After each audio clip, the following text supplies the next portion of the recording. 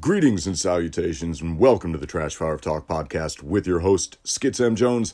I am that host, Skits M. Jones, and let's kick into it like we always do with a look back on what has happened and a look forward on what is to come.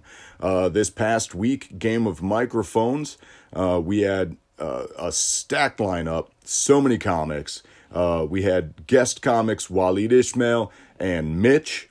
We had competing comics, Andre Hashem, Luke Gerald, Jesse Chamberlain, Ray Wisbrock, Eddie P., Elaine O'Ryan, and your winner for the evening, Josh Chuboff, as well as headliner Darius Kennedy, who is fantastic and ridiculous, and all of the work that he did with a cardboard box unexpectedly was delightful. We're going to talk about Game of Mike's that particular show a little bit more later on in the episode. But first, let's look at what is to come. This coming week, Game of Mike's October 3rd. Another great lineup. We've got Penelope Torres, John Osei, Patrick O'Hara, Aaron Atkins, Joe DeGand, Mike Maxwell, and your headliner, Rudy Ruiz. Will there be more comics announced? Will there be more guests? Who knows? You never know what's going to happen. Game of Mike's has been just an absolute roller coaster for me since I came on, and it looks to continue to be so. So come out for that. It's going to be fun. After that, on October 7th, which is a Monday, I'll be at So Emo. It's hosted by Gina Palm. Drag King Dan McMahon is performing. Fellow comics Daniela Mazzio, Yaz Bott, Jordan Wilson, and Whitney Chitwood. That is at Elixir Andersonville in Chicago. Then Thursday, October 10th, I will be at Ashbury Improv at the Ashbury Coffee House in Willow Springs. It's my second time doing an Ashbury Improv. I'm super excited for it. There are two comics generally who perform before the improv show. I will be one of them. I don't know the other just yet. And then after that is improv. It's a really fun room. I had a blast last time I was there, and I'm so excited to be there again. Then, hey, Uncouth is still a thing. Reminder, we're still doing shit. We've been a little, radio silent of late because we've been working on the upcoming album and doing some other things and, et cetera, et cetera. But on October 16th, we will be playing at the Owl in Chicago with Dust Bath and Cortege. It's going to be great. It's going to be so fun. I've never been to the Owl. I'm looking forward to it. Plus, I'm looking forward to just, flexing them vocal muscles once again, getting back in the swing of singing. I haven't even been karaokeing as much lately because my Tuesdays have been so busy. I haven't been going to the Mojo's open mic and then Blue afterward for karaoke. So yeah, singing-wise, I am going to be practicing between now and the 16th, but no worries, I'll be good. Show's going to be great. Y'all should be there. If you've never seen my band Uncouth perform, you should come out and see it. We're quite good. If I do say so myself. All right, so let's get into the topic for the episode. As I was hosting Game of Microphones this week, as I am sometime wont to do, I ask the crowd who they are there to see, because sometimes, they're there to see one competing comic or another competing comic and things like that. And I have a little fun interplay that I'll do with all of that. And as I was asking the crowd what comics they were there to see, someone in the back yelled out Louis C.K. And I responded in a, probably less than favorable manner. I made some cracks about how if someone wants a comic who will jerk off in front of folks, they can sign up for my OnlyFans account, because we only do that shit consensually in this room. Plus, I just outright said, fuck that guy a couple times. And, I was loosely admonished afterward that I kind of lost the crowd a little bit with that, and as the host, the show is not about me or, anything like that. And generally, I'm pretty good about, keeping myself out of the show, and, just continuing on with the night and keeping the energy up. And I think I recovered after, we wavered a little bit. But it was definitely a thing where I was just like, no, I'm not having that tonight. Like I said, very tired, very worn out. It's been a whirlwind fucking week. It's been a whirlwind month. I'm so glad it's almost over, because holy fuck has September been a lot. A lot of really great, don't get me wrong. There's been a lot of really great, but there's also just been a lot.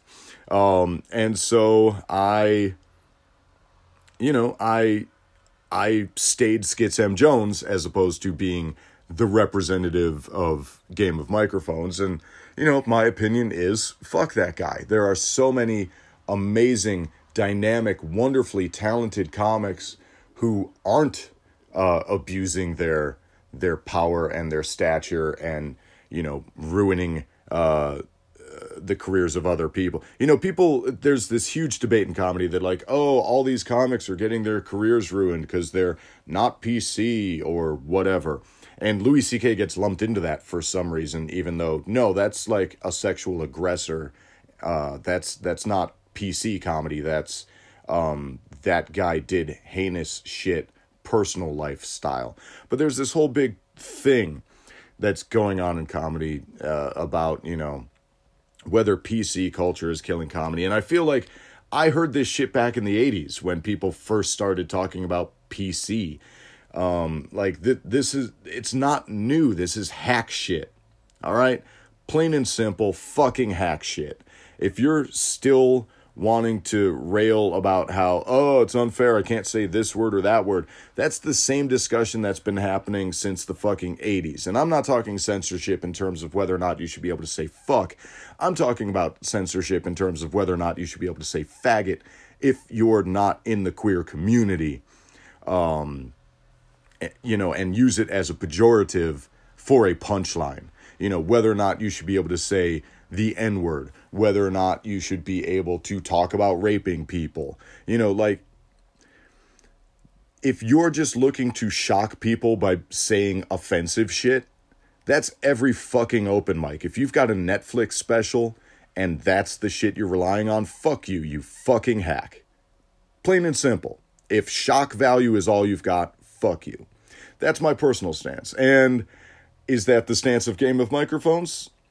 Probably not. I don't know. I'm not the entirety of the show. I'm just the one on the stage at that point in time. So I don't know. But genuinely, fuck Louis C.K. He truly damaged people's careers because of his actions. And that's unforgivable. And, people could be like, well, he damaged his career too. Good. It was his actions. Fuck him. I don't care. You suffer the consequences of your actions. If the consequence is that you lose some fucking audience, good that you did that. That's fine. Just like I know there's audience that's not going to be on board with me saying fuck Louis C.K. And as my audience, all right, fine. Fuck him. I don't care. Whatever. I'll say fuck Bill Cosby. I'll say fuck Shane Gillis. I don't give a shit. Fuck that guy.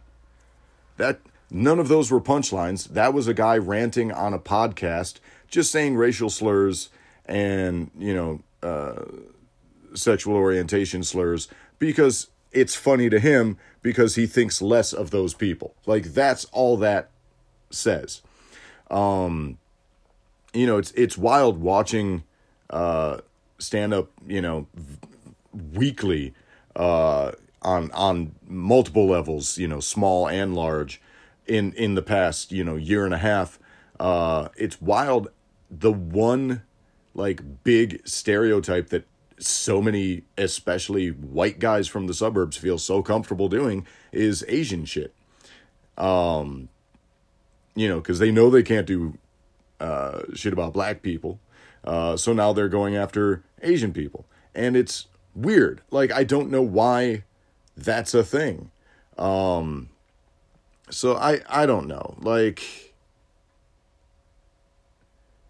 Fuck them, But getting back to the topic, the balance of brands is tricky. I've got my personal brand, and I say what I want as a representative of self and the Skits M. Jones brand.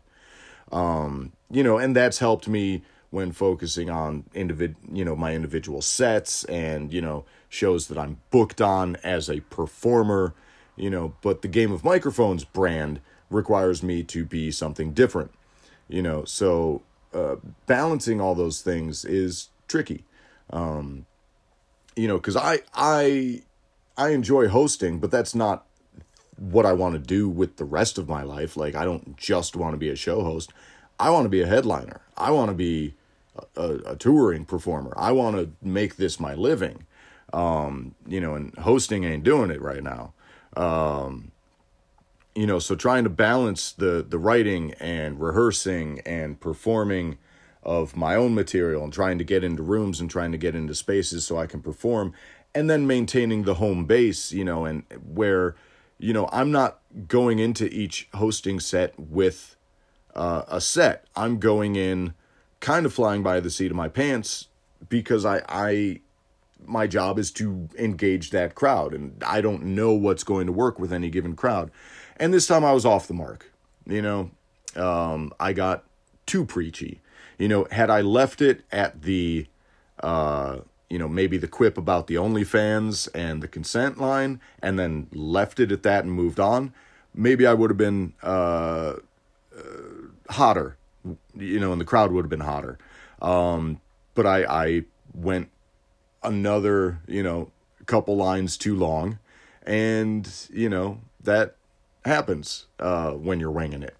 So trying to balance the off the cuff high energy and, have the wherewithal to do that and keep my wits about me, and also try and remember, all the shit that I'm trying to do for all these other shows I've got coming up. It's a weird balance, and it's one I'm still working on. And, I'm getting the hang of it. I tell people all the time, look, I'm a year and a half into this. That is so new. And in terms of, the hosting, producing gig, I've been doing that for a few months. So still super new. And I have to forgive myself sometimes if I'm off the mark, because again, this is all very new, and it's practice, and it's, the more you do a thing, the better you're going to get at it. And I'm going to get better from here. In other rooms, maybe everyone would have been totally on board with that. Maybe I would have had a crowd that got fucking hyped for me saying, fuck Louis C.K. Maybe this just wasn't the night and wasn't the room. Who knows? But it's my job to read that room and figure that shit out. And I didn't, because I was in my own head. So yeah, that's a thing that happened. And, I'm not going to not recognize that, I'm going to learn from it and move on from it. And again, if something like that comes up, the retort should be quick, snappy, and move the fuck on. I doubled down. That was my problem. And that's something I'm going to have to continue working on. But it's all new, and a lot of it is, first-timey kind of shit, like later today, after the recording of this episode, I will be doing my first booked private gig. That's a thing that I'm going to be doing, and I have no idea what to expect. You'll hear all about it on Wednesday's episode, I'm sure. But it's wild. I've never done you're not promoting, you're not, there's no flyers, there's no advertising, there's no nothing. We are paying you to show up and do your thing in front of an audience. And it's a private audience like that. I've never done that before. So I'm like super stoked, super nervous. I'm always nervous. I'm nervous before every fucking show. I truly am. I've been performing since I was a child, and I get nervous every time I perform. I think the only thing that I've done performance-wise where I wasn't getting nervous was the MC hosting of wrestling shows. And I think part of that is there's so much that was going on that I didn't need to be all that nervous about it, because no, you know, like, people were paying attention to me, but they weren't really paying attention to me. They were there for the wrestling. You know, so that's what their eyes were on. But I also think the fact that I no longer got that nervous excitement is part of the reason that I'm not in the business anymore. Like, it no longer it was no longer challenging me, in addition to all the other things that caused me to leave the business. You know, but music still challenges me. Comedy challenges me. These things are exciting to me because of how afraid I am of that crowd. Like, I genuinely am. I am afraid of the crowd. Because it is my job to make them feel whatever it is they're expecting to feel, or feel something completely different. But it's my job to engage them and make them feel something, and make them respond and enjoy their time, you know. Which, going back to that whole argument of the, you know, what's killing comedy, etc. People who think that it's not their job to make the crowd enjoy themselves. That's what you're getting paid for, especially in comedy. Your job is to go make people laugh. If you're making people cringe or feel bad or, like, feel less of themselves or feel unsafe or anything like that, fuck you, you're not doing your job. Your job is to bring joy to people. That's your job. That's comedy. Comedy is laughter. You know, and that's not to say you can't touch on shit and, you know, find catharsis in some shit and bring up some dark shit and all of that. But at the end of the day, if you're not making people laugh, you fail. You know, get into a different performance style. Go be an orator, or go give TED Talks. You know, like, comedy is about creating enjoyment and joy and laughter for the audience. So, I don't know. I've been on a whole bunch of tangents. Crowds terrify me. I'm super nervous, and I love doing it. I love the fact that it scares me, because it's one of the main things in life that does. Because I never want to let an audience down. If I have let an audience down, that is a failing on my part. So that, you know, there are stakes for me. And that's probably why I'm still talking about a fucking, you know, relatively forgettable host set from a Thursday night where I wasn't the headliner. I wasn't one of the guests. I wasn't one of the featured competitors. I was the host. I am just the mechanism that keeps the show moving. You know what I mean? Like, and that's not saying I'm not diminishing the role, but that's the role. Like, it is my job to be the mechanism that keeps the show moving, keeps the energy up, and does all the things. And by and large, you know, I did that. This was one 1 minute window out of, you know, maybe 9 minutes up top where it got hairy. But I have to pay attention to that 1 minute, because that 1 minute could make or break an actual set, you know. So it's all about paying attention to what's working and what's not. But anyway, I've rambled on this topic for long enough. Y'all know, you know, if you've been listening to the podcast, y'all know my opinions on, you know, who's owed a laugh, and the answer is nobody. Nobody is owed a laugh. Who's owed an audience? Again, nobody. Nobody is owed an audience. You have to earn these things, and if you have done shit that has caused you to lose these things, well, that's not censorship. That's, you didn't do your job. Period. You know, so that's I guess all I got to say about that for right now. Let's move on. Let's get into the recommendations portion of the show. You know, I have a TV recommendation. Let's kick into that. American Horror Story, 1984. If you're following me on social media, you know I'm already on board with this show. I've watched every season of American Horror Story. I've enjoyed all of them. Roanoke, my least favorite.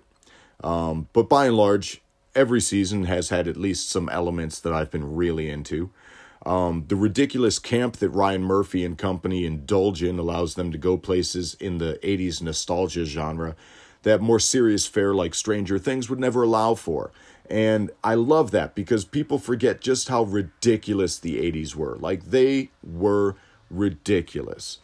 You know, whether it's the film trends like summer camp slashers, or fitness trends like jazzercise style aerobics, or the fashion trends, all of them are being happily and gamely modeled by the cast here.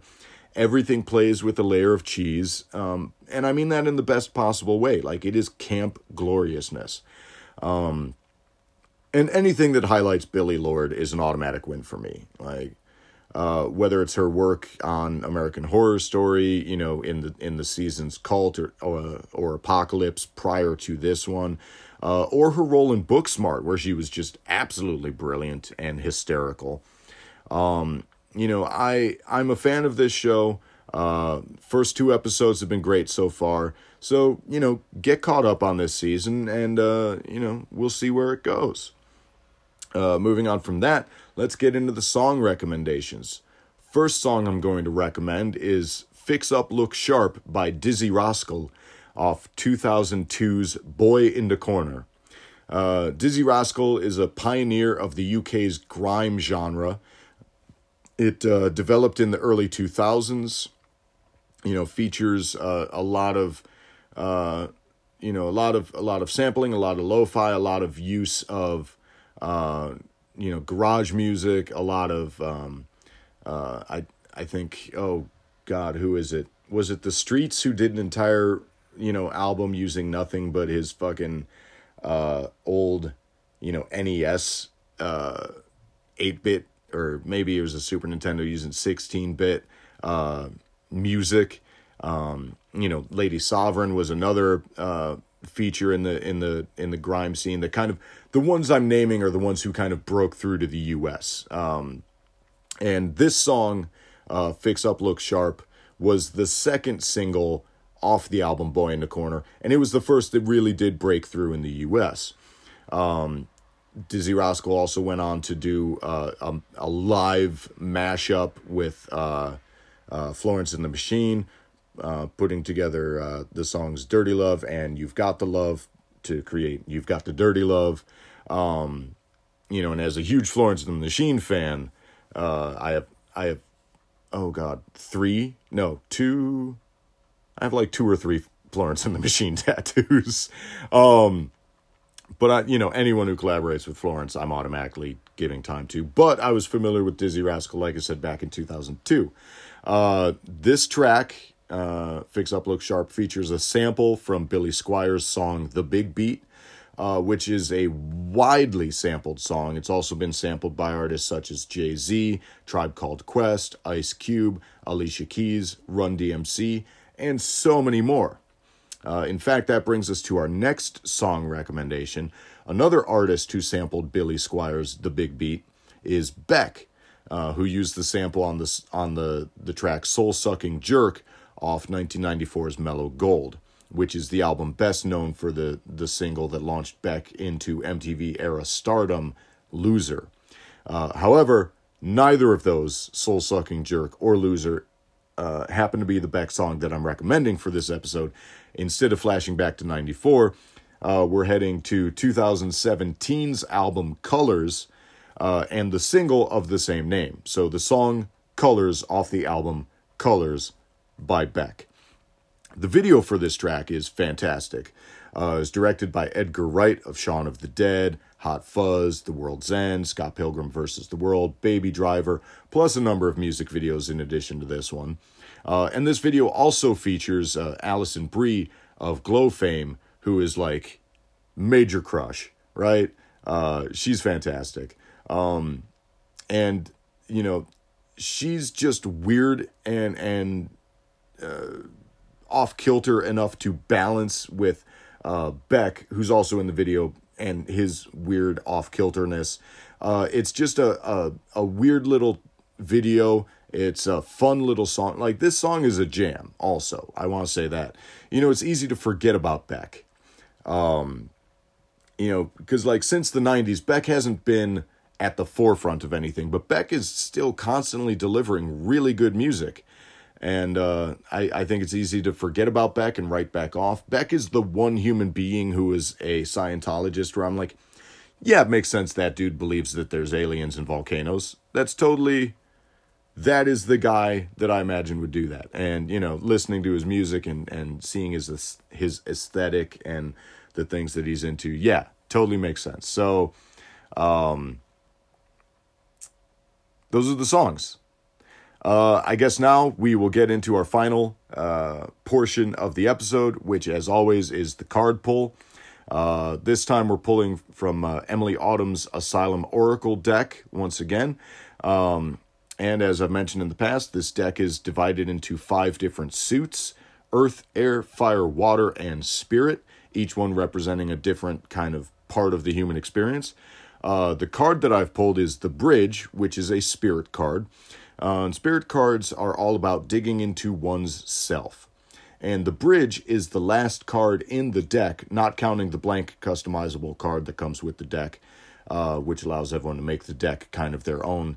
I've yet to do anything with the blank deck because I just haven't felt inspired to do so yet. But the Bridge, being the last card in the deck, is a representation of personal growth and readiness for change.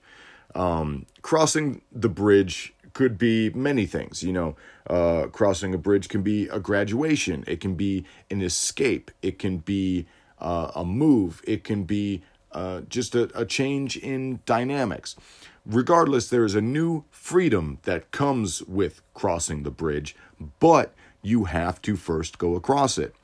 And that's a daunting task because, you might be able to see the bridge, but you can't see the other side because the other side is always the unknown. The future is the unknown. But you've done the work to get to the bridge. You've traveled all the places you can before arriving at this crossing. And, there's nothing saying you have to burn the bridge once you've crossed it. You can always go back if you have to and reassess and readjust. There's always the possibility that, crossing the bridge won't find what you seek. But there's always more bridges after that as well. You can go back or you can keep going forward and find out what's next after the next thing, but the only way to know what's on the other side of the bridge is to cross it. And to do so, you have to trust yourself and you have to trust the journey you've taken thus far. Everything you've done has gotten you to the point where now you have to gamble on yourself as you venture into the unknown. What are you going to find on the other way, on the other side of the bridge? And the only way to know is to go. There's a Henry Rollins quote that says, knowledge without mileage equals bullshit. Meaning, if you want to know about the world, if you want to know about yourself and your place in it, you've got to go engage with it. So for this, you've got to go cross that bridge if you want to learn some things about yourself and the world around you. I know the last episode, we talked about opening doors, and making space for other people to go through those doors. And this is another one of those kind of things. You're crossing a bridge to find out what's on the other side. And once you know what's on the other side, maybe you can bring people with you, because as you're developing self, one of the best things about developing yourself is how you can use self and your own experiences to help make the world better for others. So go get the knowledge about what's on the other side and give that knowledge to some other people, and make their crossing of the bridge that much easier. Maybe there's a step on the bridge that's, unstable. Maybe there's, a quicker way to cross the bridge. Who knows? But get that information and pass it on to others and do things for others and be a good person and help others out. And seriously, there's so much heinous, nasty bullshit in this world. If you're not trying to make the world better for other people, what are you doing? What are you doing with your time? Shit's hard enough. I guess that's all I gotta say. Well, that and this. As always, keep that trash fire burning.